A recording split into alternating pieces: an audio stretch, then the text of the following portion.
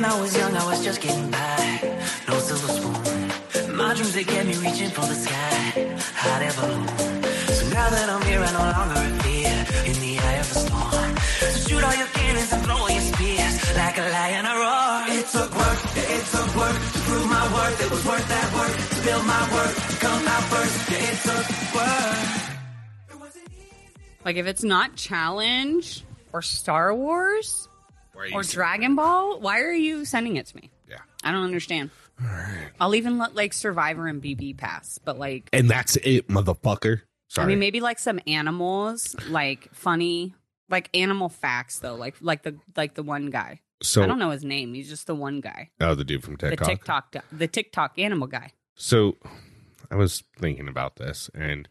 It's completely unplausible, but if we ever make it big and we can afford it, I want Samuel L. Jackson to do our intro. Ricky motherfucking Hayes.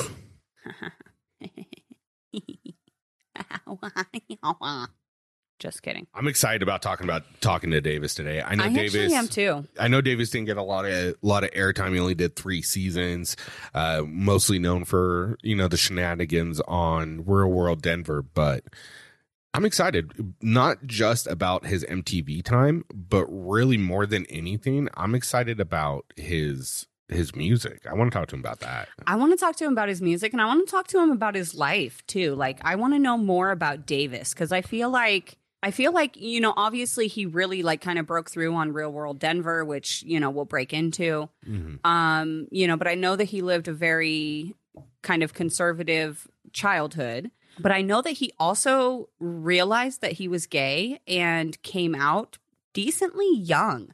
So I really want to talk to him about that. His music.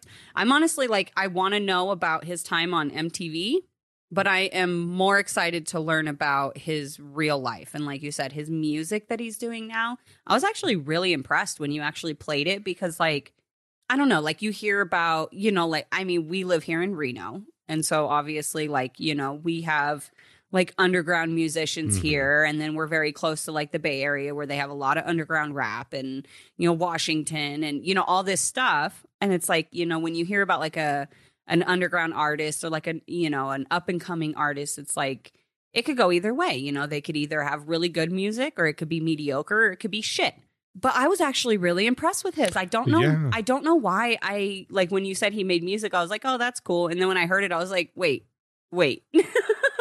Wait, this is Davis? Davis made this? Like, yeah. What? Like, and that's what I told him. Like, I was like, dude, this is not my typical listen. Like, I'm not usually into pop / like, I guess it'd be kind of like a club beat. It's pop. Yeah, it's definitely pop music. It's a pop club song. Mm-hmm. It reminds a little bit of house in it. Yeah, it reminds me a lot of like something you would hear at like a festival, like a music festival. Yeah. You know what I mean? Like, I could picture it just playing and all these lights and people just jumping and having fun. Like, it's so cool. If you guys are listening to this right now, the song that you heard is the intro, is Davis's song, and we'll have everything linked below. Fire. Yeah. So fire. And obviously he's got other songs. This was just the one that, really spoke to us, and obviously really speaks to him. Once you listen to the lyrics, you'll kind of understand why. But yeah, I was just really thoroughly impressed. And it's good music. And I was also reading, I wasn't aware he's in Nashville currently. Yes. Yeah. So I saw something where he was talking about, loving, I think he just posted it on his Instagram either like today or yesterday, but it was like, this is why I love living in Nashville, because of the pop culture music and blah, blah, blah. And super cool. I'm really excited. It's a good song. And obviously we'll link it so you guys can all check it out. It's definitely worth it. It wasn't easy for me. I've given every opportunity. All I had to do was believe that I made it. And now I'm strong as a stone. Mixing and finally played the song. I did it all on my own. Yeah, I made it. Hello? Hello. Hey.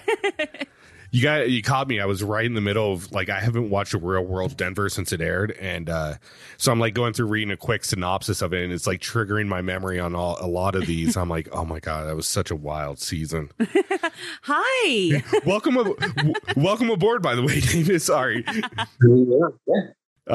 Davis, my name's Rick. We've been going back and forth on Instagram. This is my wife, Karina. Hi, Karina. This is Eva. Thank you so much for taking the time to hop on with us. We really do appreciate it. Yeah, of course. I appreciate it. So. Yeah, we're excited. We've been sitting here. We've been hanging out for a little bit, trying to record a little bit of an intro. And we were talking about your song and kind of jump into it. I was telling Karina, I was like, it's not my typical like genre that I listen to, but like I listened to it once. I was like, wow, this is actually really freaking good. Really good. So I wanted to like, compliment you and say, amazing job, Davis. I think as great as you were on reality TV, you might be a better musician. I would rather be a better musician.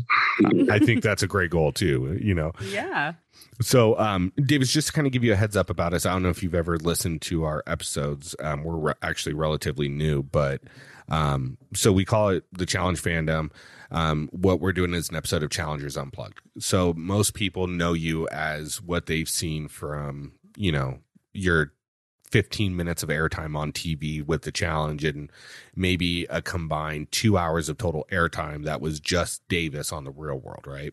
But they don't know who you are. So that's why we call these episodes Challengers Unplugged, is we want to kind of dive into who Davis is, what led you to the path of being on reality TV, your time on reality TV, and then obviously what you're working on now, what your goals, passions, all of that stuff is, if you've got the time for it, obviously. Awesome. All right. Awesome. So first things first, before reality TV, what did you want to do? What was the goal before getting on MTV and all that? Yeah. I mean, during high school, I watched The Real World and I did want to go on, but I also was a big fan of the Backstreet Boys and wished I was a member of that group. Yes. Yes. And I was raised in a very musical family. All of my dad's brothers, and my dad included, can play the guitar and can sing. And so I was raised in that. And then I was put into a little kids choir as a child, and I kept at it until high school. And I was in a cappella group where it was 4 guys and 4 girls. And when I went off to college, and then when I did The Real World, I saw some of those guys and girls pursue recording careers and get signed. And some of them did Christian music and are still successful, like almost like really big names in Christian music. Oh, wow. One of them, his name is Christian Stanfill. Oh, I've heard of him. So if you listen to Christian music, people know who that is. He's probably the most successful, and he was in my a cappella group. So I watched him succeed in that. And after The Real World ended, I was like, why didn't I go back to what it was I really wanted to do as a kid, which was something music related? But in my time on The Real World, I wasn't, during college, I don't want to make this a super like tangential story, but during college I was pre-med and I was a business major. So I was like not really doing anything music. And when I got on The Real World, it was my senior year of college. So I kind of just like, I thought I was going to be a doctor. I have 2 doctors in the family, my grandfather being one and my uncle being the other. And so I thought, and I did actually really well in science. So I thought that was going to be my career.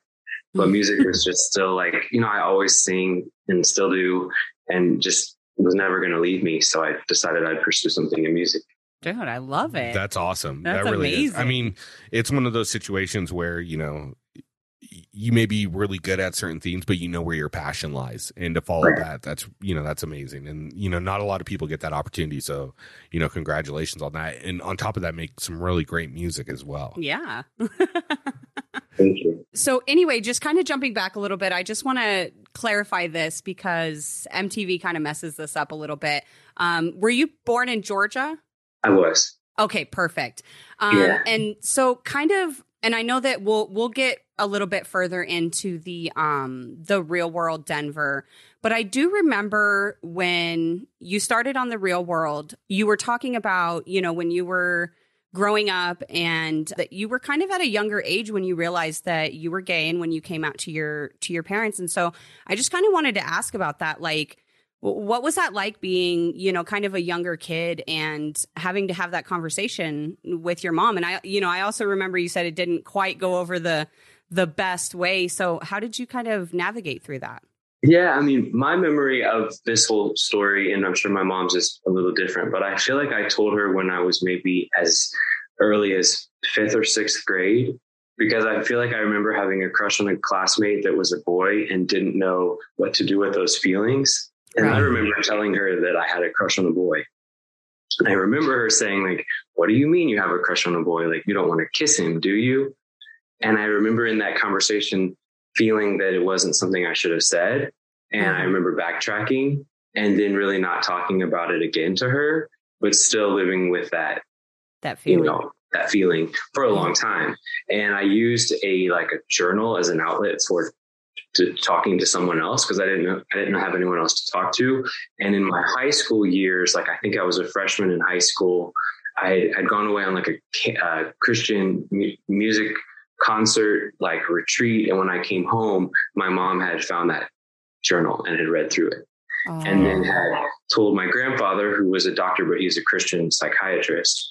And then the decision was to sort of enroll me into Christian focused kind of gay therapy.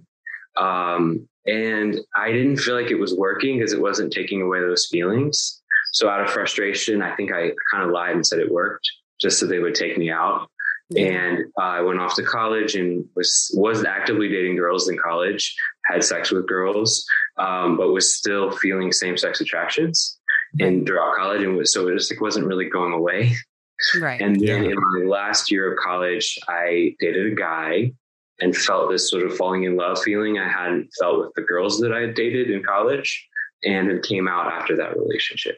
And so, in today's society, you come out to your friends, they're of course going to be cool about it because it's such a accepted thing now. So my fear was to, come back out to my very religious family. And I had, mixed reactions. I mean, I'd say my mom and dad didn't want it for me, but my brother and sister were pretty okay about it. Right. And, now here I am it's almost 20 years, not quite 20 years, maybe 15 years later from when I came out. So my relationship with my parents has improved. They met this Christmas a guy I'm dating, and we're very kind to him. And he fit sort of right into the family. My brother told me after meeting him that they think he's a good fit for me and they really like him for me. So there's been a lot of growth. That's awesome. That's I love awesome. that. Oh, that gave me goosebumps. I love that. Yeah. That's awesome. Yeah. I mean, and I think you bring up a really good point. It's 15 years ago, I mean, I'm 36. It doesn't feel like that long ago, right? We're talking about our early 20s. But when you think about it, as far as the way society viewed things, it was completely different back then in 2005, 2006 than it is nowadays. Yeah. And you're right. It's one of those situations where now it's so much more socially acceptable, and which it should have been. Right. But it's just different because the reason I bring that up is I don't know if you know who Gerard Carmichael is. He's a comedian.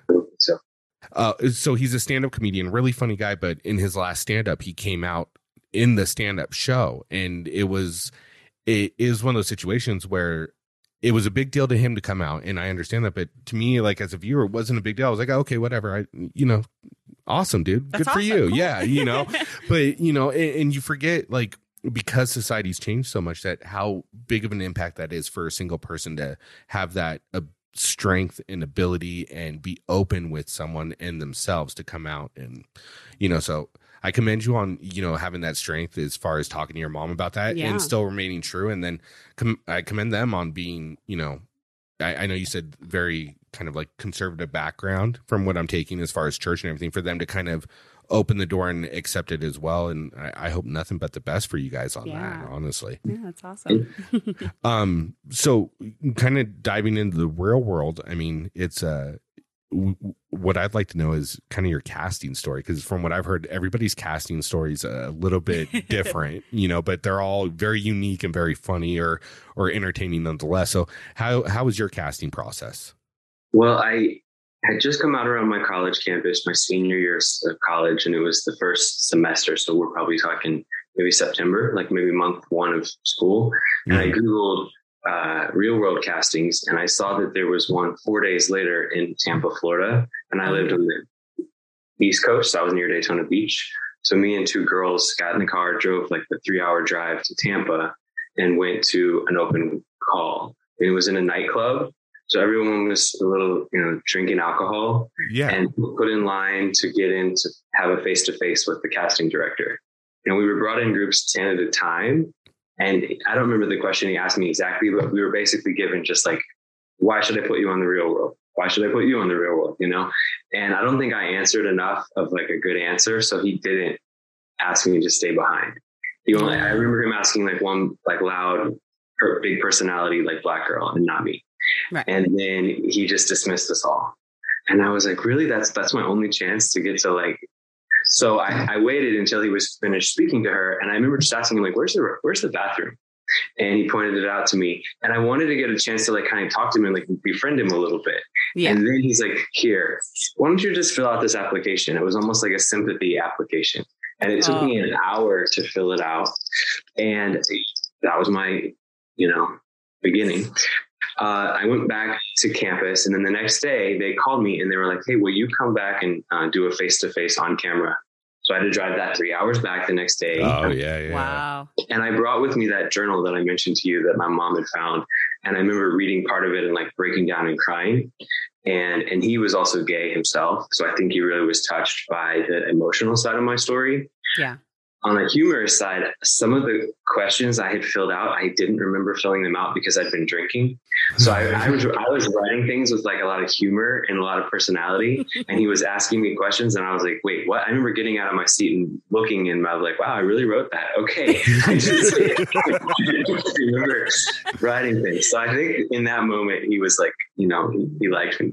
And then he sent me on my way, and I get a phone call a few weeks later, and they're like, we want you to film a day in your life video. Have a friend film it for you. And so I began that process and then sent that footage in. Then I got called to semifinals, which was in Atlanta, Georgia.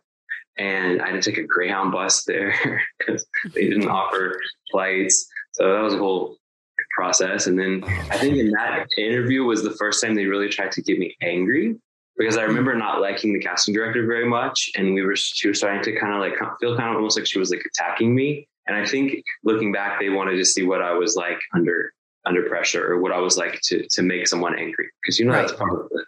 Oh yeah. It's going to happen. Yeah. They also in that moment made me do my very first confessional. And I heard they nix people if they can't do confessionals, because that's an important part of the show. Right. So if they walk out of the room and you can't just sit and freely talk and express all your thoughts and feelings on a camera alone, then they might not move you forward. Right. Yeah, that makes sense, because that's such a pivotal point of the real world. Yeah. Well, and the challenge. Yeah. So. Yeah. No, absolutely. MTV in general. Yeah. And then they asked for references and started phone calling my friends. I think that was when they were trying to see how much of my story was true. Like, was maybe I lying, or was I really who I said I was? Mm-hmm. Yeah. They were asking character questions from my friends. And then I didn't hear from them for quite a while, like maybe 4 or 5 months. And then they flew me to LA for finals. Wow. And then I had to do very much a similar experience to the semifinals, but this time they had flashcards of pop culture things. And they wanted me to talk about movies and celebrities, politicians, world events, to see like what I knew about them.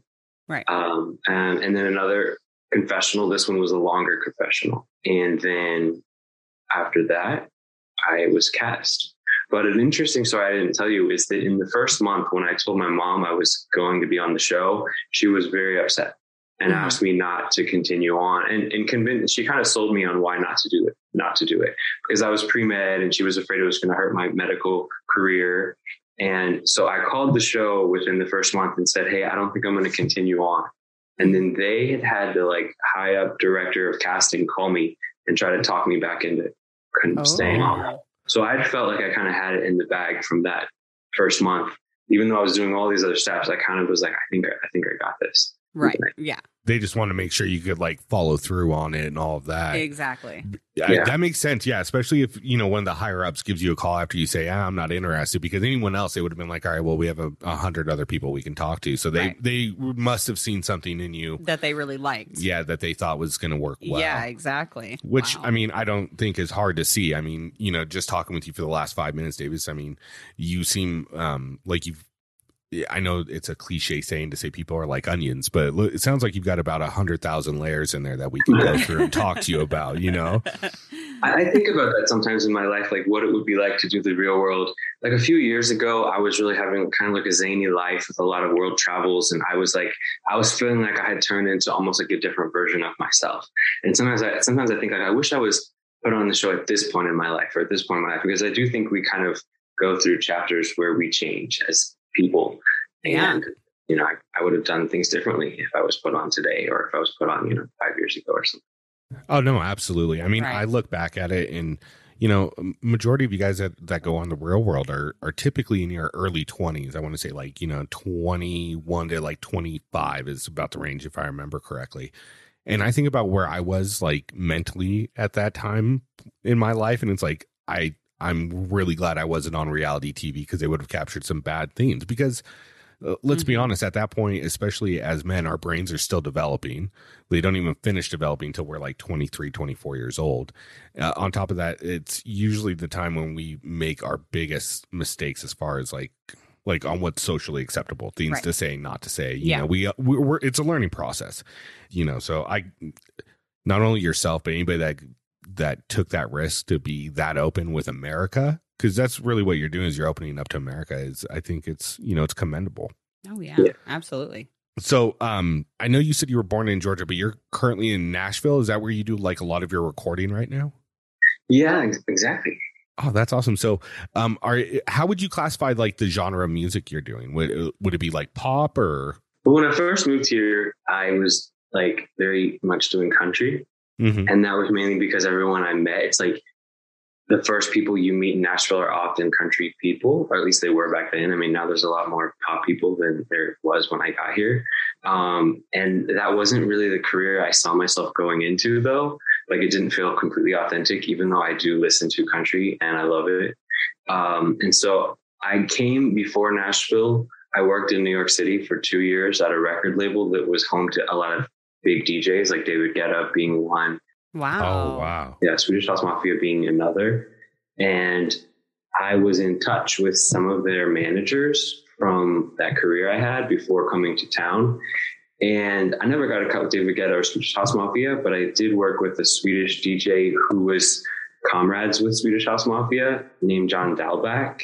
He'd done some like Lady Gaga remixes, the official ones, and he'd worked with Avicii as well. Mm-hmm. And he was my very first cut, where it was my first song signed to a record label. And he basically took one of my like country sounding songs and polished it up and made it more pop.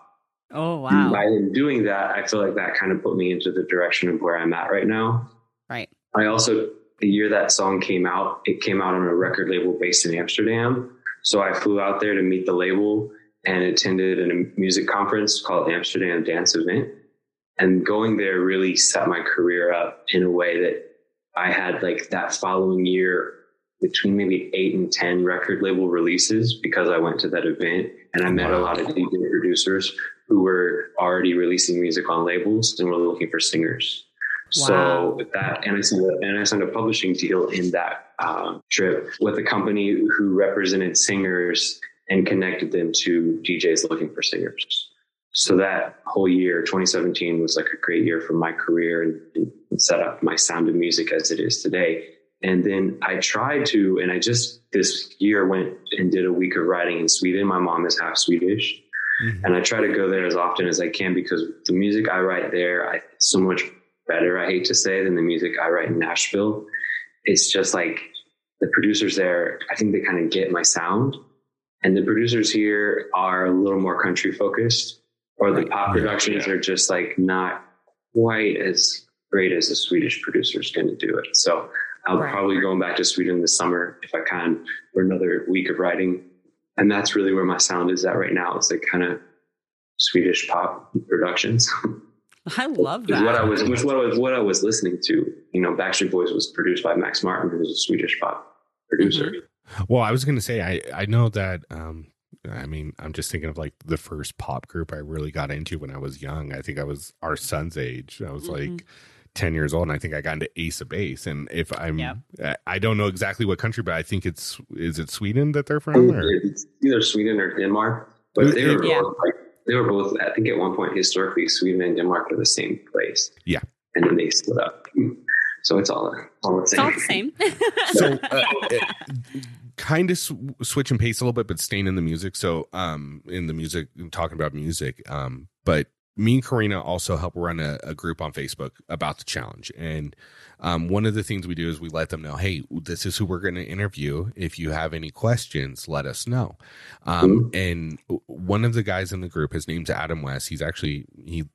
Real World Denver was his favorite season. He's a big fan of yours, and he likes your music a lot. And he wanted to know, who were your musical inspirations that made you want to pursue that as your passion?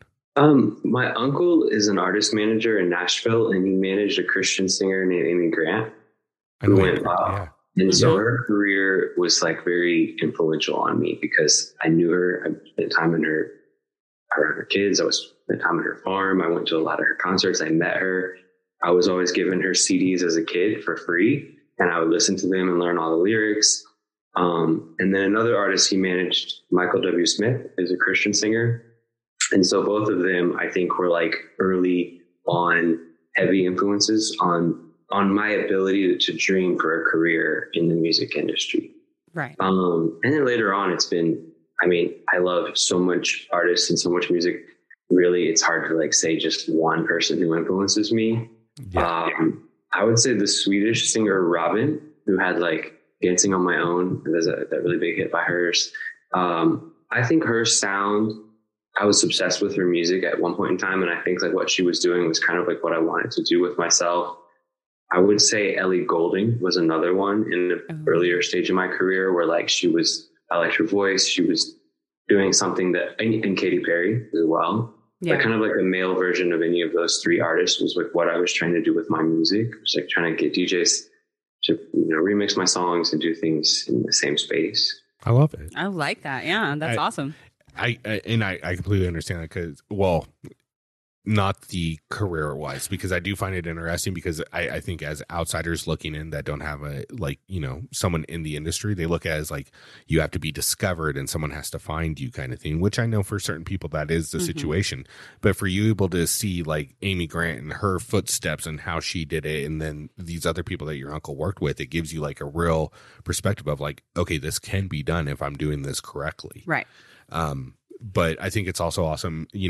Obviously everybody's musical choices taste changes over time. And I'm right there with you. I go through my stages where all of a sudden I'll be like, oh, I can't listen to anything but Tame the Impala. And then, and then it's like, okay, now it's nothing but the Black Keys. But yeah. Sorry, it looked like you were trying to say something. No, I think the one thing entered in my mind, and still, I mean, I definitely have had self-doubts, like if it was possible or if it was going to happen or how to make it happen. And I don't think like I'm at the level that I would dream to be, because I think we all dream to be Beyonce, and there's only one Beyonce. Yeah, exactly. And I may never reach that level, and I'm aware of that. But I do think I've realized that like I love what I do, and I love to write songs. I've gotten good enough at it that I can do it alone, and I have enough of a network now that I can reach out to help when I need help. Yeah. And I have producers that I like to work with, and I feel like it's now become kind of like riding a bicycle for me, where I can just keep pumping out good music and keep it going. And when I started this career, I told people the reason I was doing it is I wanted to leave something behind when I died in the music world. And I've already created that. And I'll feel like I reached that goal if I don't reach anything else. At least I did that. Yeah, exactly. Well, I mean, and that's the thing is that, I mean, while we all kind of dream of that, like you said, like that Beyonce level of fame and success and fortune and stuff, right? I think it really, as an everyday person, as everyday life, everyday living, I think it does really just come down to that. If you're able to, obviously you have to make enough money to survive and stuff. But if you're able to do that and do it with something that you truly enjoy and you truly love doing, then like, why would you not? Why would you not? Yeah. So, yeah, I love it. Okay, so I'm gonna go kind of off the beaten path. Like Karina has like a list of questions, and I try to stick to it, but I'm that guy. You don't have to. These are just notes. Like I'm like the dog from Up, like squirrel. What right. Like I just get distracted. So I'm curious. As far as if you could choose any producer, like your dream producer to work with, who would it be? I mean, obviously, like Max Martin would be one, just because he's worked with such massive artists, and I love his sound. And I have no doubt that if I made a song with Max Martin, it would be huge. Yeah, huge. Yeah, absolutely. Yeah. I think at one point in time I would have said Avicii. Yeah. Or David Guetta. That would be cool too. Yeah. I really like Joel Corey's music. If you're familiar with him, he's had a few David Guetta collaborative songs, like Bed. Like I got a bed, but I'd rather be in yours. Oh, yeah. I have heard that. I do know that. Yeah. He's a UK producer who's up and coming, and he does really great work. I would say Mark Ronson would be fun to work with. Yeah. I'm just going for like the big guys. But. The big guy, yeah. I mean, just throw them out there. Quincy Jones, Dr. Dre. I mean, we're just throw everybody out there. Okay. One final, like, just random question on this is same basic principle, but as far as another artist you could work with. I thought it would be cool to do I would love to do a kind of a collaboration with a female vocalist who's a big name who would be willing to do one. Like Britney Spears, for example, or someone in that status, Katy Perry, for example, if they would be open to it. I mean, sometimes they work with lesser known artists. Britney has several instances where she's taken on another artist who's not so big and like helped kind of push their career. Right. So, I'm a big Britney fan, so. I love it. Love Britney, and so happy for her. Oh my gosh. I'm so happy everything worked out for her. And, she's getting married and she's having kids and all kinds of exciting stuff. So love Britney. And I think that collab would be so awesome. Like you guys would sound so good together. So I'm gonna try to ring us back because I know I'm gonna send us off into left field and I'm gonna try to slowly pull us back. You're gonna pull us back in now. So one thing we were trying to figure out because we were looking at dates during Real World, and I know that there's a lot of stuff that happened on the Real World, which I think you guys have kind of probably discussed ad nauseum at this point. So, I'm going to kind of skip over that. The one thing I did want to know, and this is something that Adam asked as well. Well, he kind of mentioned this. It wasn't a question. He thinks it's phenomenal. And he absolutely loves the fact that he said that you and Brooke are still really close after all this time. Yeah. And he loves the fact that you guys are still friends. He's a big fan of that. I love the fact that she and I are still friends. That's so awesome. Just like she lives 1 mile from me here in Nashville. Oh wow, that's crazy. Just like a few nights ago, she wanted to go look at a house, so I drove with her to go look at it. It was like a 45-minute drive, and we got there, and she wanted my opinion on whether or not she should buy it or not. And we came back to my house and started looking at other house options for her. And I remember feeling very lucky in that moment that I've made a friend out of her and that we're still friends all these years later. And I don't know what my other casts, to what degree they're connected with each other, because, Coley lives in New York, and to my knowledge, she's the only one there. Alex is in Arizona. I know he's the only one there. Yeah. And then the other cast, Jen, Steven, and Tyree, well, they all live in California and relatively close to each other, actually. So I think the three of them might get some, face-to-face time. Right. But I'm lucky that she and I are just so geographically close.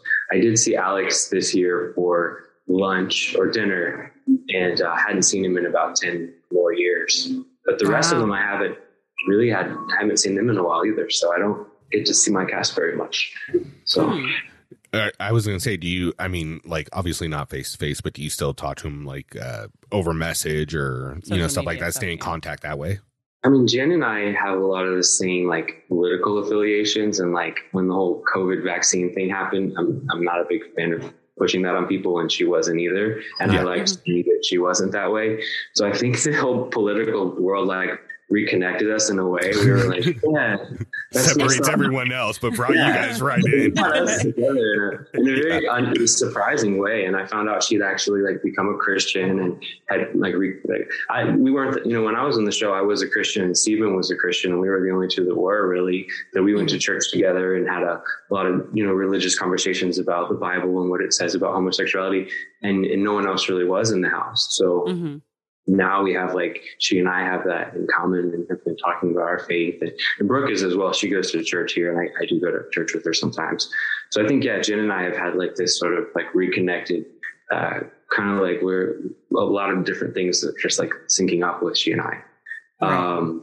Tyree is like, of all the guys I feel closest to Tyree, we really support each other. And I think that's because the other two guys are not really pursuing careers in entertainment, but like Tyree he's doing acting and like doing music. So he's very supportive of me on social media. And in the same way, I'm like super supportive of him. And we've been brainstorming the idea of having him be like acting in one of my music videos, or even having him like rap or take part in a song in a collaborative way. Which awesome. I would like jump at the chance to do that. We just haven't really like figured out what song. I sent him a few songs where I could see him coming on.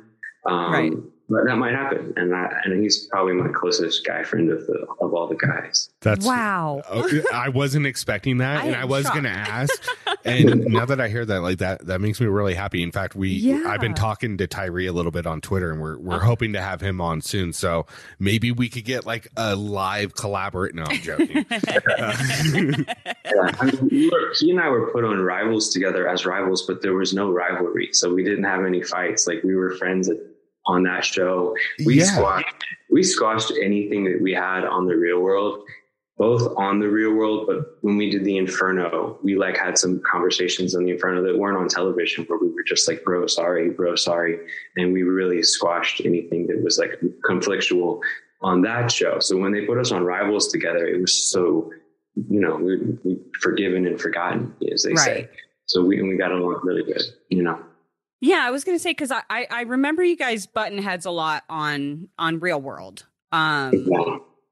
But now that I think back to Rivals, you guys didn't really seem to have many issues. I'm like replaying like really quickly through my head. Yeah, that actually makes sense. That's awesome, though. I love that. Yeah. I was not expecting you to say that. Yeah. So kind of since you brought this up, and Karina has this listing, I was curious. They have the Real World listed as like running from November 2006 to May of 2007. That wasn't the film dates. That was the air dates. You guys were filming prior to that. Is that correct? Yeah, we started filming in May of 2006 and stopped filming in August of 2006. Okay. And then in October of 2006, I was filming the Inferno. When I came home in November of 2006, The Real World started airing. Right. Gotcha. Okay, that makes sense, because I was looking at the dates, and it had it shown that Real World was filmed from November 2006 to May 2007, and then it had Inferno 3 released in March 2007, and I was like, how's he filming both of these at the same time? Somebody's information is messed up, because I don't think that Davis is capable of cloning. Like, he's pretty awesome, but I'm just saying, like it was weird to have both on at the same time, because it was like I kind of thought one would end and then the next journey would start, but they were both on at the same time. So that is weird. And there wasn't much time between leaving, right? Between stopping filming Real World and then going right on to Inferno. Yeah, I think they sent us home at the end of August. And in October, I was leaving for South Africa. So I had about a month home. Wow. I was dating a guy at the time, and he was studying abroad in Argentina. So I took that break to go visit him and spent 2 weeks in Argentina. And when I came home, I was packing in South Africa. Wow. So that's what I did with the break. Did you know about the challenge prior to going on it? Like, were you a fan of it? Yeah, I told myself weirdly that I would only do 3 challenges and no more. It was like a promise I made myself, because I was afraid of becoming these kinds of like, and I don't say this with anything like, I don't really want to say this with any badness, but I didn't want to become like the kind of person that just only does them over and over and over and over again and doesn't move on with their life. Right. Because the way I viewed them was like they really weren't using their God-given, skills for other things. And that wasn't what I wanted to do with my life. Yeah. Right. So yeah. I was like, I'll do 3, and that to me will feel like I got the experience. And I did 3, and then they stopped calling. So it just really worked. It wasn't like So Inferno 3 is an interesting season because for a lot of fans, one, it's the only season other than the first 9 that isn't listed on Paramount Plus. Yeah, they don't offer it. So you can't find it anywhere unless you can find it online. The other thing is you had a pretty rough intro to the challenge. I think it was the first night that you had a run in with CT, if I'm remembering correctly. Yeah.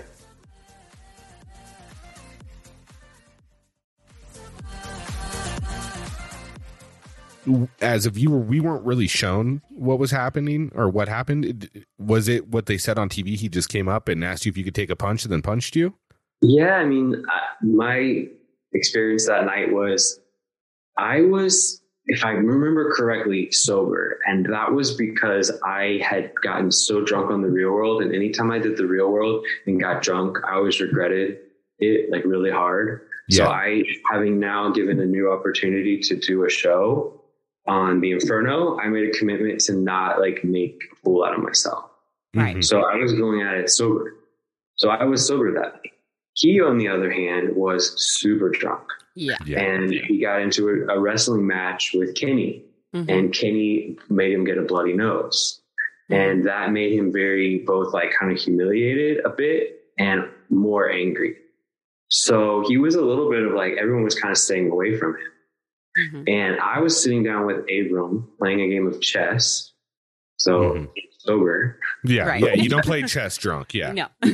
Playing chess. And he walks up to me and says, "You're the gay kid, right?" Now, this is our first interaction with each other. He had not made an interesting, he had not shaken my hand, or, and I hadn't shaken his hand or anything. So this was his first. And I said, "Yeah." He said, "Can you take a punch?" And I assumed that punch wasn't going to be like so painful. So I said, "Yeah." But I like allowed it to happen. And he punched me in the face. And I was so surprised, and it was painful for me. So I walked off and I started crying. I walked right past Johnny Bananas and maybe another guy, and they saw me go into the bathroom and start crying, and they came in like, "What's wrong?" And I was like, "CT just punched me." So for some reason, I always feel like I like love Johnny because of the way he like held me in that moment and like stood up for me, kind of like a big brother or a friend. Yeah. So I have like nothing but love for Johnny. And then he went in and was like, "What's up? That was fucked up." And then they kicked him off the show. Yeah. So that was what happened. And I never really understood why. Yeah. I think honestly, like it from watching what happened with the Kenny situation, how absolutely smashed CT was that night. I think you're right. It was a little bit of, he was a little bit humiliated with what had happened with Kenny. And I think maybe he was just kind of trying to like showboat a little bit, like, show off as the tough guy, and obviously didn't work out very well for him. No. He never apologized to my face, but in time, both my sister and one of my friends met him and said to him like, "Hey, I'm Davis's brother." And to them, he said, "Hey, tell Davis sorry." So I got apologies through close friends. And so the next time I saw him was on The Duel. Mm-hmm. And he and I didn't really have a friendship on that show. And he weirdly attacked Adam and punched Adam and was kicked off in his equal amount of time on that show. I was going to say. Yeah. I didn't really get a chance to talk to him on that one either. Right. And figure out what happened. And I've never seen him since. Yeah. So. That's wild. Yeah. I mean, look, that's a hell of a way to get an introduction to a new show. I'm just saying. Yeah. Like night one, both of your first two seasons. Now, okay, so we actually have two other hosts that help us run the podcast. They just unfortunately weren't able to make it this morning. But one of them, one of our newer hosts, his name is Tony, and he has kind of been doing like a rewatch. He's a little bit newer of a challenge fan. He actually came in on a recent season, season 35, because of somebody who came over from Survivor, and then fell in love with the show. And he's just kind of gone back and watched everything back that he could. And he kind of was rewatching some stuff, and he is absolutely obsessed with the Inferno 3 and the Duel 2 intros that you guys filmed. The Inferno 3 one being like the safari one where you guys are like running like jungle animals, and then the Haka on Duel 2. So he was wondering, what was your favorite intro to film out of those two? Like, did you have one that you enjoyed more, or did you not like filming those, crazy little intros? I mean, I think they were both super cool. And I can't really say I've watched as many other challenges to see if the other challenges have those creative openings. Not really, honestly. But maybe I was lucky that I had two that were really fun to do. Because as you're mentioning, we were filming in a field in South Africa that had natural wildlife, although I didn't really see anything like a lion, for example. Right. But they probably filmed those scenes outside of us or went searching for it. And, I'm sure. From us. And then they had some of us kind of like on harnesses, so it looked like we were running like wildlife. Oh, okay. Yeah. I was wondering how they did that. I'm like, how is Timmy running like a lion? I don't understand how this is happening. Yeah. If I remember correctly, they put you in kind of like a harness on your back and then had you running, but kind of picked you up off the ground a little bit. And it was like a thing that went with you. That's what I remember. Right. And then they segued that into us being in the location where the Inferno was. And we're all just kind of like screaming at each other's faces. Yeah. The haka in New Zealand was like some native style tribal chant they taught us the words to, and we all had to recite it over and over again until we had it in sync, and then we all had to do it. And I'm really bad at like any kind of coordinative dances. I can't remember them very well, so I feel like I really struggled with that process. And I don't remember then like I did it right, but I would say the first one was probably a little cooler. Cooler. Yeah. See, I think that I like the Inferno 3 intro a little bit more. I think I respect what happened on Duel 2 because I think that's just kind of a once in a lifetime kind of opportunity that you get to, learn, the tribal dance and the chant and all of that stuff and be able to actually perform that. So I think that's really special, but I really love that Inferno 3 intro. It gets me every time. It makes me smile. It's goofy. It's cute. I love it. Yeah. I was actually filming that day with a bruised eye from CT. So I remember that had a ton of makeup for me. Oh, gosh. Oh my gosh. That's crazy. Yeah. And all the press photos that they published with me have like makeup from my bruised eye. So. Oh man. Yeah. So I don't really remember, to be honest. I saw the Inferno 3, I think once with you a couple years back, and I don't really remember it too well, but I do remember Duel 2 because I've recently started rewatching it and I got through. I love that season. Probably 3/4 of it now, but it's not really a question, but it's really more just like, I commend your gameplay in there. Like you and Nehemiah, I mean, like, I think he made a poor choice when he obviously picked Paula because he knew she was going to take Dunbar and not you. Yeah. So it automatically threw you and Brooke in pretty much. But I commend you for calling out Evan. I commend you for the way you played the game because it was always seemed like with the utmost integrity. It never seemed like you were trying to screw somebody over. You just wanted to play the game straight up. Mm-hmm. And I saw him as the best guy and he won the show. So I was right. So I thought if I could take him out, it would both earn me like a fear among everyone else to go up against me and take out the toughest competition that would put me in a better chance of winning. And looking back on it, it's like one of those things, when you hear about like, okay, here's an example.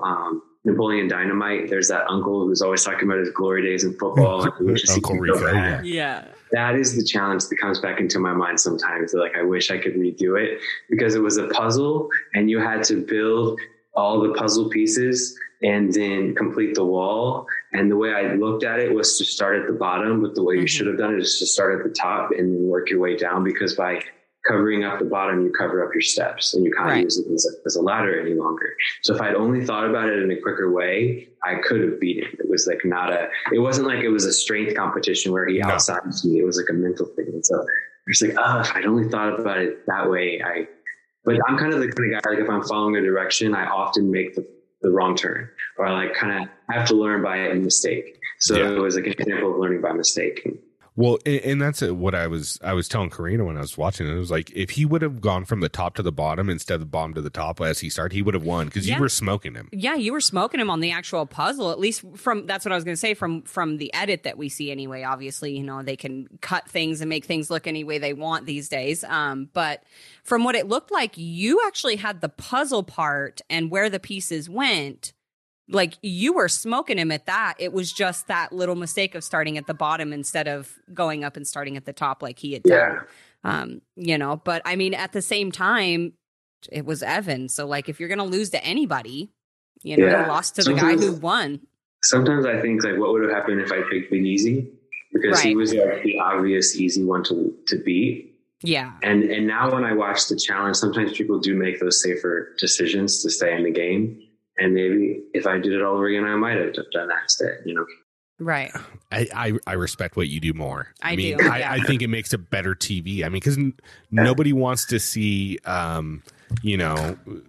see the layup, and that's why I don't like the way that they've always played the challenge, which was like taking the easy route out. It doesn't make it exciting for a viewer, but watching you almost beat Evan made it exciting. It made it a lot more exhilarating. Well, and not only that, but I mean, we talk about this with the, a lot of the fans call it the CT effect, right? Where you're big and you're good, so people are just afraid to call you in, so you just skate through to the final every single time. Yep. And as a viewer, it's just so much more exciting to see somebody who's like, you know what, I may win, I may not win, but either way, I'm going to call out somebody, I'm going to call out the big guy, and I'm going to do what I can to take him out. Yeah. I think, going to what you said, though, like, let's say you take Big Easy and you beat him in that, right?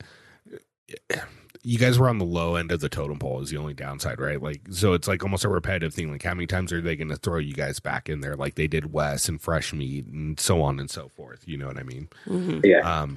So I do have a question. This is a question that Tony asked as well, but he didn't know the context as far as you and Tyree squashing everything on the actual show in Inferno 3. He thought there was like a beef or like a rivalry that started on Inferno 3 between you and Tyree. So the question is, do you think there would have been someone else better suited to be your rival partner in Rivals 1? I mean, that's a good question. So no, probably not. I mean, unless it was maybe CT. Yeah. That's what I was thinking. Like, you and CT on the same team when that season. Well, that first episode, the first episode of Rivals, when it, you guys are all standing there waiting to see if TJ's going to come out. And I saw you standing there, and then I saw Adam standing there, and then I saw CT standing there, and I'm like, this could go a number of ways. I wonder where they're going to put CT, because it's going to be with one of these two dudes. I know it is, because the last two times that he's been on, he punched both these guys. So what's going to happen? I was actually kind of surprised that he got put with Adam. I was almost kind of hoping that you two would be together, but I think it would have been an interesting pair up. Exactly. It would have been interesting. Yeah. So. Did you get a chance to talk to him at all in Rivals about the whole situation, or not at all? No, I don't really remember feeling like we ever. I think it's a little bit of a stubborn battle with he and I. It's like I feel a little wronged, so I don't really want to be like, "Hey, CT," and you don't want to initiate it. Yeah. He hasn't really made the effort to be my friend or to apologize to my face or anything. When we're around each other, it's just kind of like elephant in the room. We're not really talking, but we know why we're not talking. That makes sense. No, and I get that. Like, nobody wants to go out of their way to ask for the apology that they deserve. You shouldn't have to do that. So no, absolutely not. Okay, so I have a kind of an off the wall question. Out of all the people that you've met on your 3 challenges, have you made friends with one of them that you thought you would never be friends with, or someone you didn't expect to be friends with? I would say, Tori Hall, who married Brad Lorenza, it's not someone that I would say I would never be friends with, but I mean, I am friends with her because she moved to Nashville. I'm trying to think of other people I'm friends with. I might be seeing Siobhan from Real World Australia or Real World Sydney. Oh, love her. In 2 weeks, because I'm going to Hawaii to DJ and she lives there. So that's awesome. I'm just trying to think of people that I'm actually friends with. Marie from the challenge, she's done a lot of the challenges. I'm a Leo and she is a Leo. So we've become more like social media friends. I just like vibe with her in some of the things she does. She's my favorite. Yeah. We just had her on like a couple weeks ago. She's awesome to talk to. She's amazing. Yeah. Looking back on this at the time when I met both Cara Maria, Laurel, I didn't really have a lot of like fan feelings towards them because I didn't know who they were. But now looking back in time and like seeing them, I would probably call myself more of like a fan of theirs. So I wish when I did Rivals and I had the chance to get to know them, that I had gotten to know them better, because I think they're little super cool girls, and just was on the Rivals with them and hardly spoke to them. Yeah, that happens. You know what, Davis? I'm going to clip this part, and I'm going to tag Laurel. And well, I can't tag Cara. Cara doesn't let anybody tag. Yeah, she has her tags. But off. I will tag Laurel, and I'll try to get this to Cara for you. We're gonna initiate that friendship. Right. Thank you. There's a bunch of people from watching the challenge that I've kind of loved. Tony, I like, and Corey. I think they're both cool guys. So you still watch? I was going to ask, if you still watch the show. I didn't watch for many years because I think I kind of lost the magic about it once I did it. And then this year, I will actually credit Marie's season of The Real World as being the reason I started watching. I went to Puerto Rico this November, and when I got home, I thought, did they ever make a Real World Puerto Rico? And they didn't. But they did do a Real World Virgin Islands. So I watched her season just trying to see how similar of the experiences she had to what I had just lived. And then when that ended, I was like, I think I'll start to watch another season. So I watched the new San Diego with Zach, and then I watched Corey's season and some of those more modern takes on it where they do X's and things like that. And really enjoyed some of the way they changed the format. And then when that ended and I started kind of falling in love with the cast, I really liked Corey and Tony. I was like, I want to see more of both of those guys. So I started watching the challenges that they did. And then I got caught up on Challenge Fever and watched so many episodes and seasons of the challenge. I think I pretty much finished the challenge as far as I think mostly caught up. And then I started wondering, do I want to do another challenge again? Maybe. Yeah.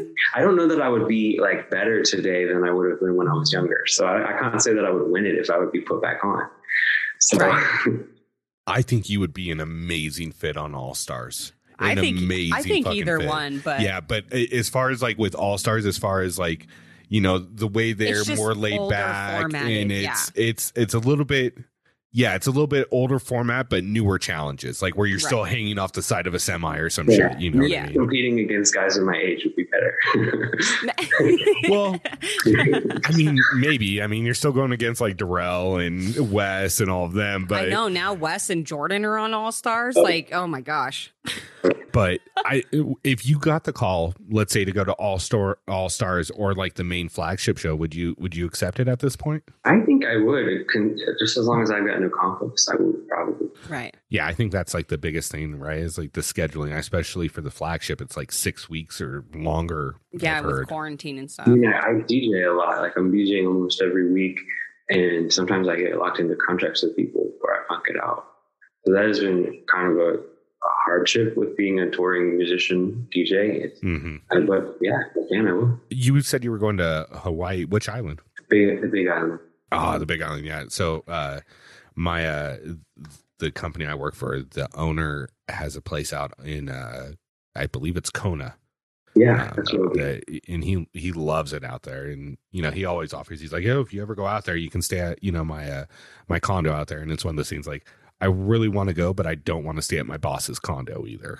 Sure. It's just but it's Hawaii. It's hard to say no to. All right. Well, now that I know that you've watched this, I do have some questions for you, kind of hypotheticals and just your opinion on it. Sure. If you could pick 2 women and 1 other guy to be paired with on a season, who would you pick? Well, Laurel and Cara Maria. Okay. And maybe Jordan. That'd be a solid lineup. Yeah, I like it. I think we would win. I think that's a really tough lineup to beat right there with. So I was asking Davis if he could choose 2 women and 1 guy to be teamed up with, and he chose Cara Maria, Laurel, and Jordan. He goes, I think we'll win. I said, yeah, that's a tough lineup right there. It's Murderer's Row. Wow. I wouldn't say Turbo, but I don't know if he's blacklisted, and I think he's too volatile. We don't know either. Yeah. You don't want that, because all somebody has to do is walk like him and you all are going home. Yeah, exactly. Level-headed people that will actually make it to the end. Exactly. Right. Yeah. No, I mean, I got an argument with a guy about that the other day. They're like, well, Turbo would have destroyed Jordan. I was like, well, I mean, Jordan played the smartest move, which was get him out before the elimination. So yeah, exactly. It is what it is. He eliminated him without having to do anything. That's. And I feel like Johnny and Wes are too much of a target on their back. People don't like them enough. Yeah. You don't want bananas, because nobody wants him to have another championship. So people are going to be after him. For sure. Yeah, I think your Laurel, Cara, Jordan's a strong lineup. Yeah, I like that. That would be a savage team. Yeah, it would. As far as the seasons that you have seen, if you going back and watching, have you looked at one and been like, that one would have been perfect for me? I wish I would have gotten a call for that one.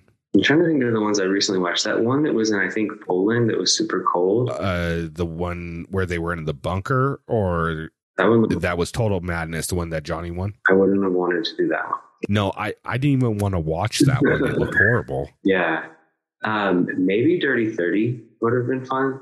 That one was cool because they sent them home and then you had the chance of coming back on. Yeah. The Redemption House. Yeah, that one was pretty cool. Even that one, and then the other one they did that had a Redemption House. It was the first time I remember seeing Cara Maria's boyfriend on. I can't think of it. Final Reckoning. Yeah, his first challenge. I liked that one as well. If you want, Final Reckoning is a really good season. Just on a side note, if you want some entertainment on Twitter, just follow Pauly and watch his like little arguments. Well, I don't follow him on TikTok, but I do follow him on Instagram. Yeah. Twitter's the place to follow him at because he'll engage. Yeah, he talks so much shit on Twitter. It's so fun. I love his page. A lot of the challengers, like, they'll engage with the fans occasionally, but like he'll get into like debates with fans on there, and it's he does. It's funny to watch. He's cool though. He's a good guy. Yeah. So, Davis, I do have a question for you. More music related. What was the last concert you went to? Good question. Well, I went to Ultra Music Festival in Miami, and I saw about 40 different artists play in the 3 days. And I would say my favorite one was Sophie Tucker. Oh, yeah. My girl duo. I was attending Ultra as a press person for a dance magazine in Australia called Culture. Well, I was actually interviewing people as well, and interviewed Joel Corey, whose name I mentioned, about wanting to work with you as a producer, and interviewed Sophie Tucker as well. And I'd never seen them live before. Kind of like the whole Cara Maria Laurel story, where like I wasn't quite a fan.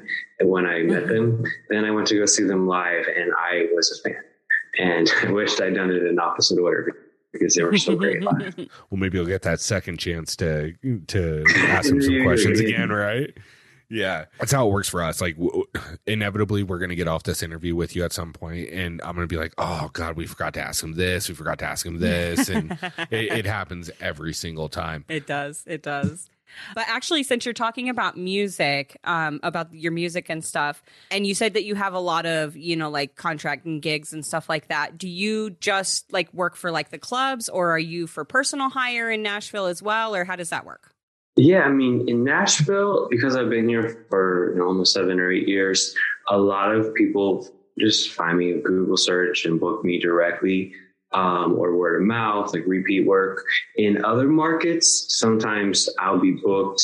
Like, for example, this week I'm DJing a wedding in Nashville, but then on Thursday night I'm DJing a corporate event in Fort Lauderdale, and then a nightclub in Miami, and then the next weekend another Fort Lauderdale or West Palm Beach corporate event, and then a wedding in Hawaii. And all of those 3 or 4 events are coming more from like event planners or like companies that plan events.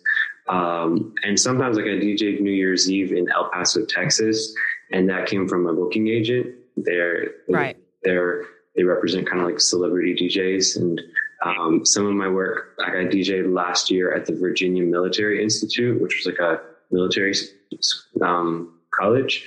I DJ'd their homecoming, and that came through my booking agent. So sometimes I'll get kind of like direct bookings from people that want me personally. And I mean, I think all my bookings kind of come from people that want me personally, but some of it's like real world recognition, and some of it's like DJ recognition. Right. My musicality. Yeah. We were actually talking to MJ the other day, and he was talking about how the real world being on the challenge, how it's kind of like a double-edged sword once you get into like your actual professional life, where you get that recognition, but at the same time people are like, well, he was just on reality TV kind of thing. So it can be that double-edged. But with music, I would assume it works more in your benefit just from the recognition of it all. Yeah.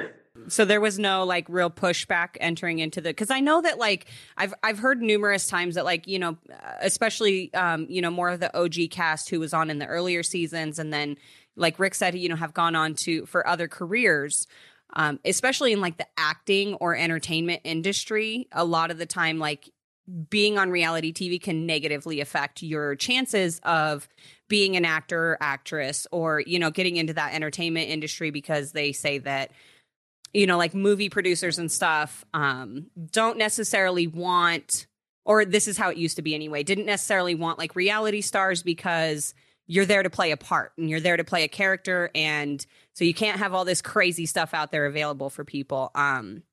So was there's no kind of pushback in the music industry with being a reality TV star?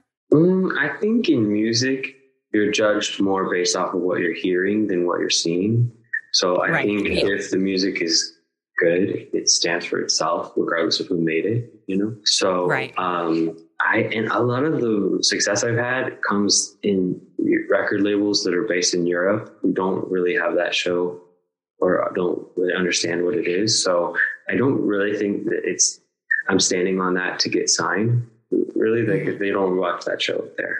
Right. No, that makes sense too. I would say, yeah, from what you're saying, it sounds like it's more along the lines of getting booked as like for a corporate event or something. Yeah. Where the music industry is really, I mean, and that makes sense, is strictly based on your abilities and your talent level at the end of the day. True. Yeah, because if I send in a bad song, it's not going to get signed. And if I send in a good song, it will. So I think it's a matter about letting the music speak for itself. And as far as like bookings go, I mean, yeah, I do sing at prides sometimes, and they typically say Davis from the Real World when they present me on stage. So there's a little bit of that, like Real World got me there. But then there's events where they don't mention that I did it at all, and it's like music got me there. Like they'll want to hear, they want to hear my DJ sets, for example, before they book me. So they'll want to listen to my skill. It doesn't matter that I did the Real World. I could be a bad DJ, you know. Yeah. Right. Yeah. I mean, I think, you know, it speaks volumes, you know, like the Real World may or may not have gotten you in the door. Right. But it's your abilities and your talent that's kept you in that room that whole time. Exactly. So, yeah, you know. exactly. I was actually going to ask, in regards to, you were to get the call back to go. I know you got a little upset in Rivals, right? Because you've done a lot of training to get ready. You said you know, basically kind of trained like a pro athlete to get ready for that.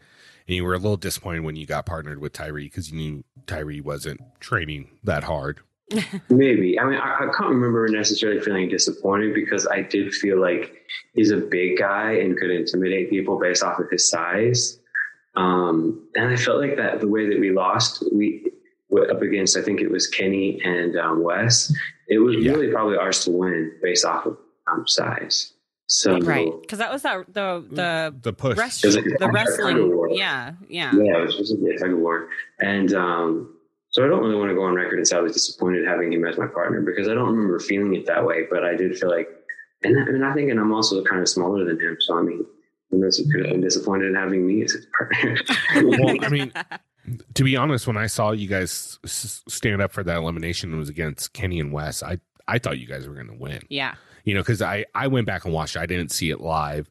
And Karina didn't tell me who had won that season. So I walked in not knowing like it was a new season. So I thought you guys had that in the bag. And I feel like if you guys would have gone through that elimination, you guys could have, you know, really gone for a long run in that game. Yeah. So Davis, I try to ask everybody this. If you were going to name a Mount Rushmore, so top 4 guys, top 4 girls, who would your Mount Rushmore be? And it doesn't have to be top 4 of all time, but like your top 4, who you enjoy the most. You mean like viewing, like watching them on TV, but not putting them on TV for myself later? Not putting them on your team, just who your Mount Rushmore is. Like, you know, like the presidents, like we've got, might not be the greatest men, but they were the most impactful presidents, right? Like who's the most impactful for you that you enjoy? And we're talking challenge people, right? Yep, challenge. I mean, I think Ashley's great.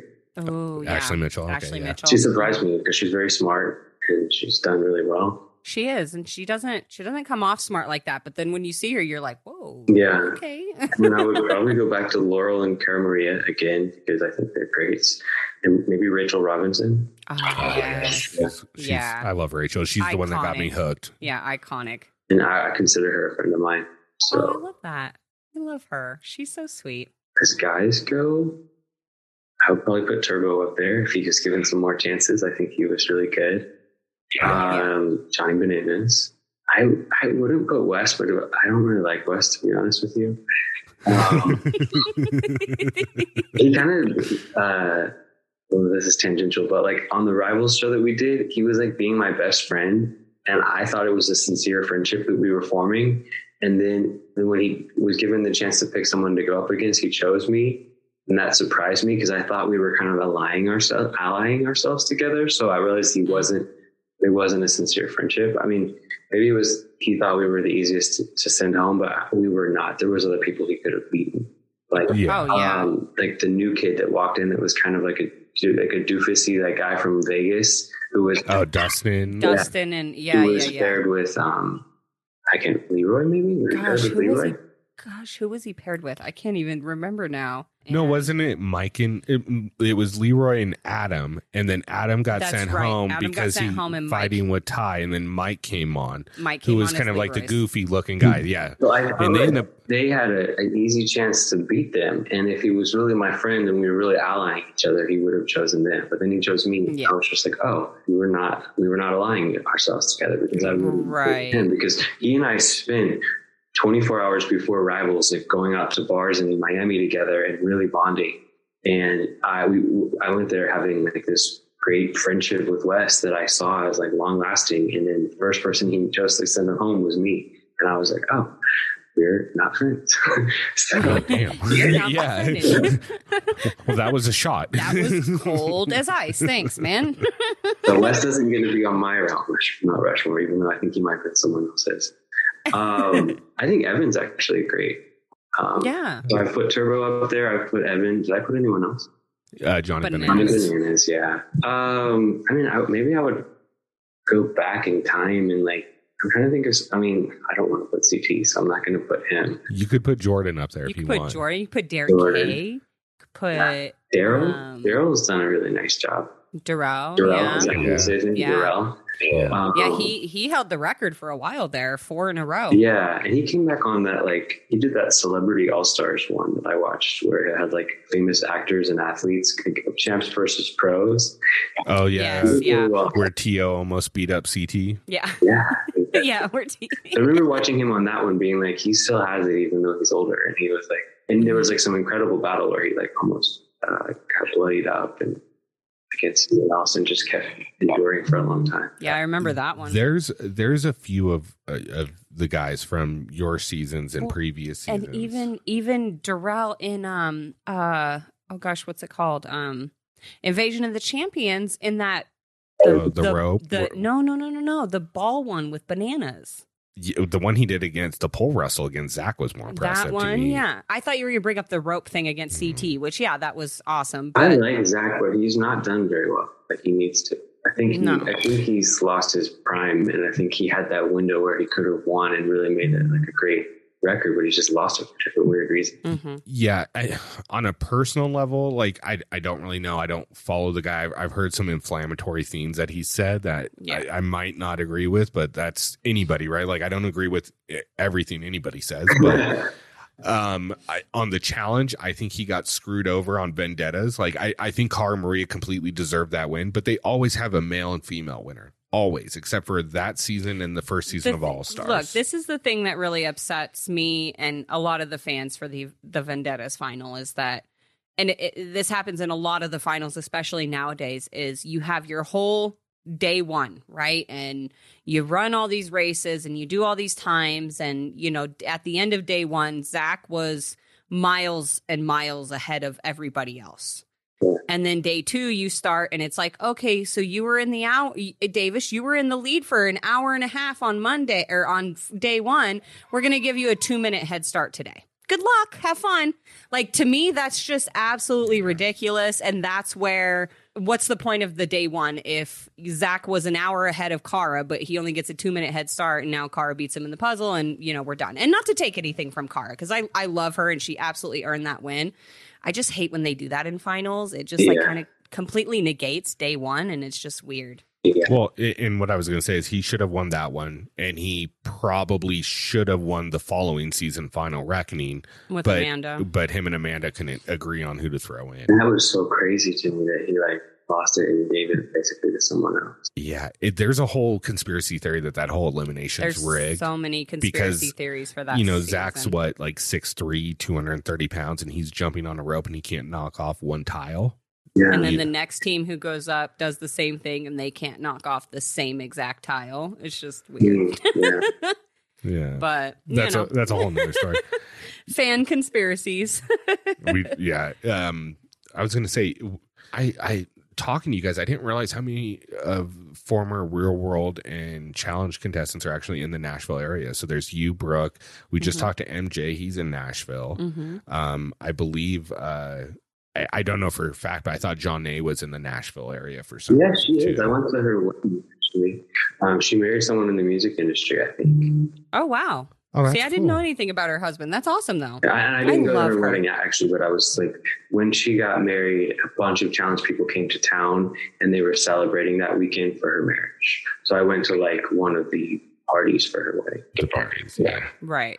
I was going to say, do you run into any other challengers in your travels? Like I know you're going to Miami. That's a big hub for them down there. Oh, yeah. There's a bunch there. I've actually never met Tori, but I saw, this is going to sound stalkerish of me, but I saw that she went to a yoga studio and I was like, oh, I'm going to go there. Maybe I'll see her. So I went and did yoga there, but I didn't see her.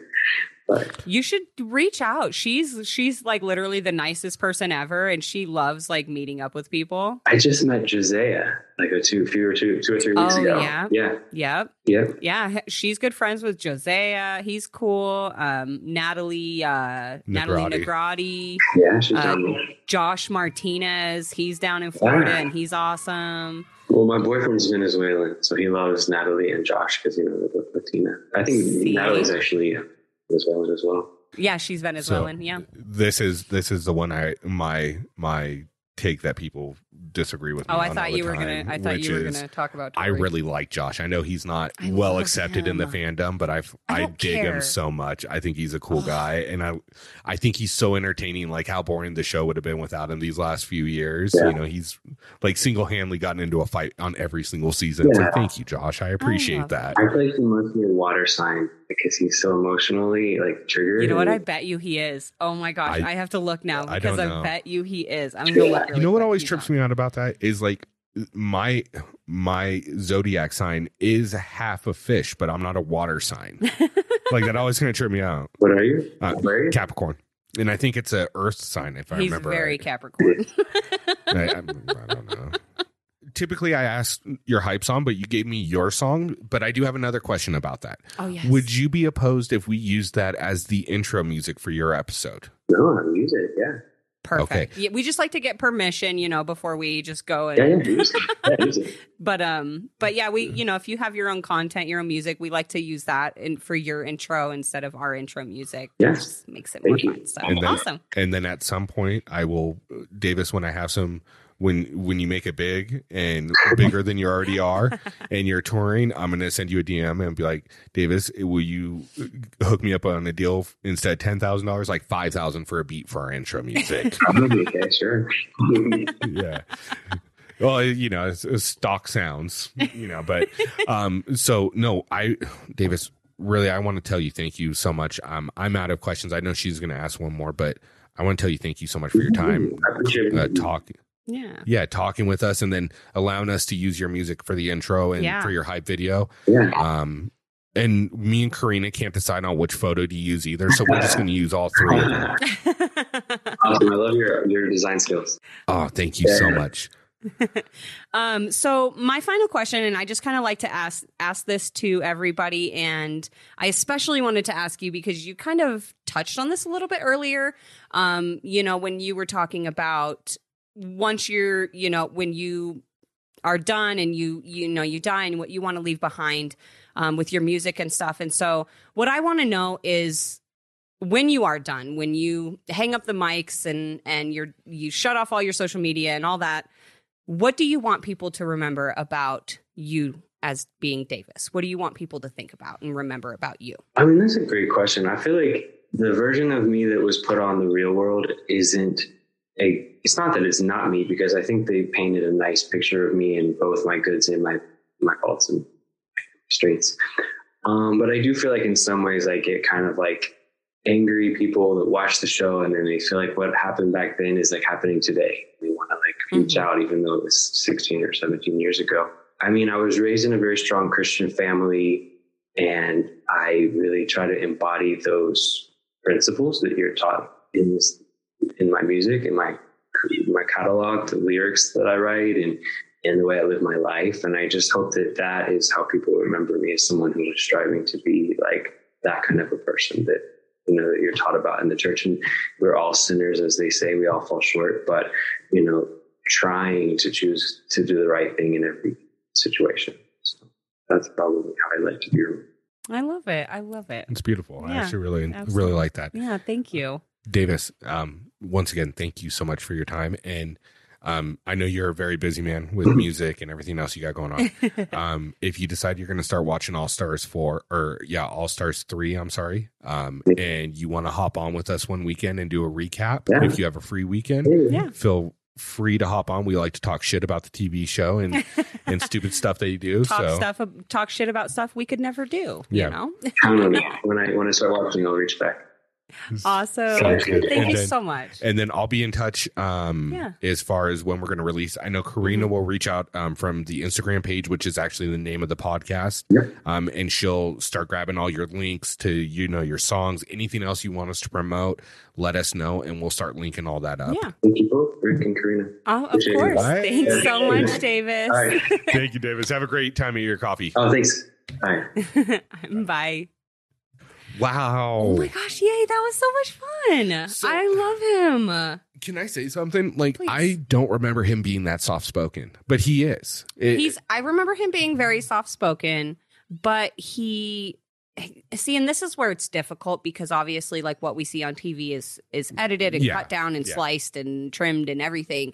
I don't remember him being that, like, open about everything. Like, he was just very well spoken, very open with his answers.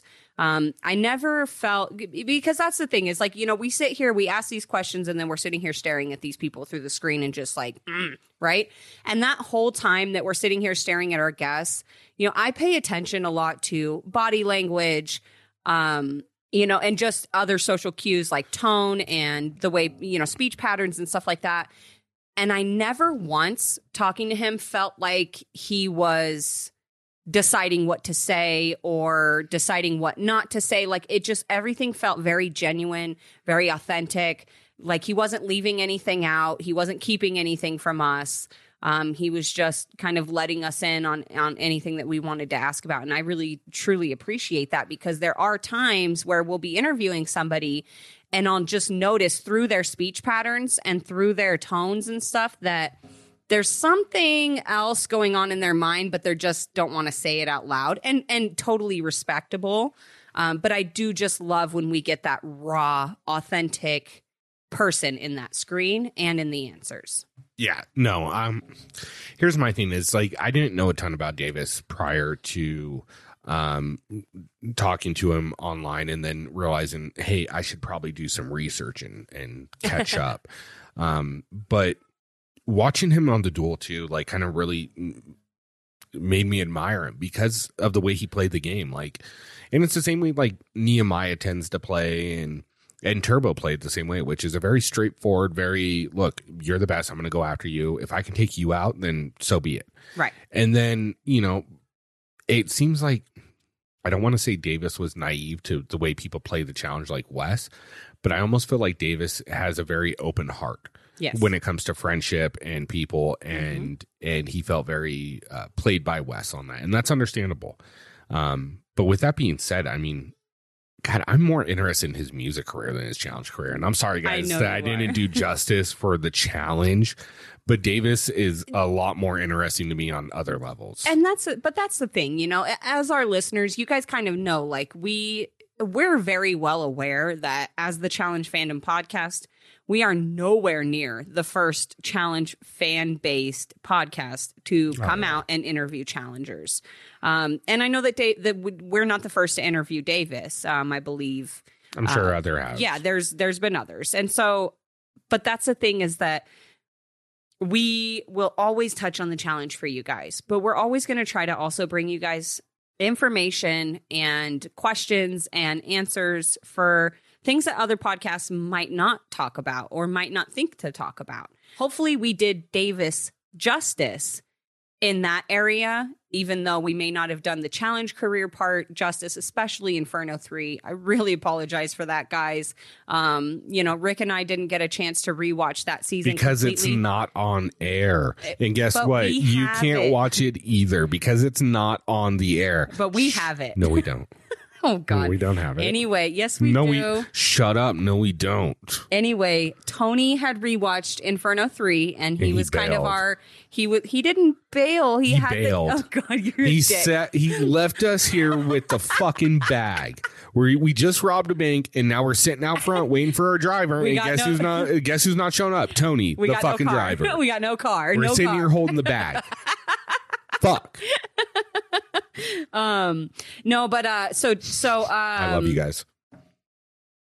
So anyway, so Tony wasn't able to make it on. We got our wires crossed with times and stuff, and so we just, I had his notes, but we didn't get to watch Inferno 3 the way that we should have. So we do apologize for not quite doing that season justice, especially since that was his longest running season. But hopefully, the fact that we were not able to completely do the challenge portion justice will, allow us some time to bring Davis back on and, do that portion proper justice in the future, and continue to follow his music career, because I know you guys heard us talking about it in the intro. You guys heard us talking about it in the beginning of the interview, the middle of the interview, and then again at the end of the interview. And here we are talking about it again. Guys, his music is good. We're not really good. We're literally not just saying that because it's Davis. Like we would, because we're talking to him, and it's not like that. Go listen to his music. It's really good. Even like Rick said, even if that's not necessarily like your go-to style, like pop music, it's really good, you guys. It's really good. So we're going to have everything linked below. And we definitely want to keep up with his music career and keep following this. Here, I'll put it to you guys this way. I told Davis straight up, like, it's not the genre of music I typically listen to, which is like pop / house, type of music. But I make all the hype videos or like the promo videos for all of our guests, and I typically ask them, hey, what song, what hype song, something like that. And when Davis was like, oh, you can use my music, my first initial thought was like, oh shit, really? Fuck. All right, let me listen to this, see how it is. And then I turned it on and I was like, holy shit, this is actually really good, and it works perfect.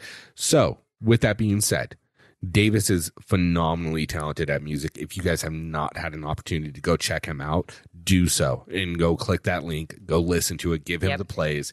And if you have the opportunity and you're in the Nashville area and you need a DJ, there's only one choice. That's Davis. Well, shoot, guys, it's anywhere you are, because it sounds like he actually traveled, and that was why I had asked him earlier, what his situation is, if he just works for like local clubs or if he's open for open booking and travel booking and stuff.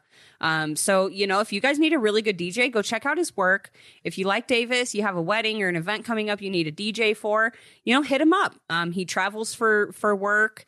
He's got an agent, but you can also go through him directly. But we're going to put everything down in the bottom, including emails and anything we can find regarding booking him if you guys are interested in that. So just make sure, yet again, like always, check the description box down below. It's going to have everything in it. And worst case, you can always send Davis a message on Twitter or IG. He's super responsive and just a really cool, easygoing guy. So.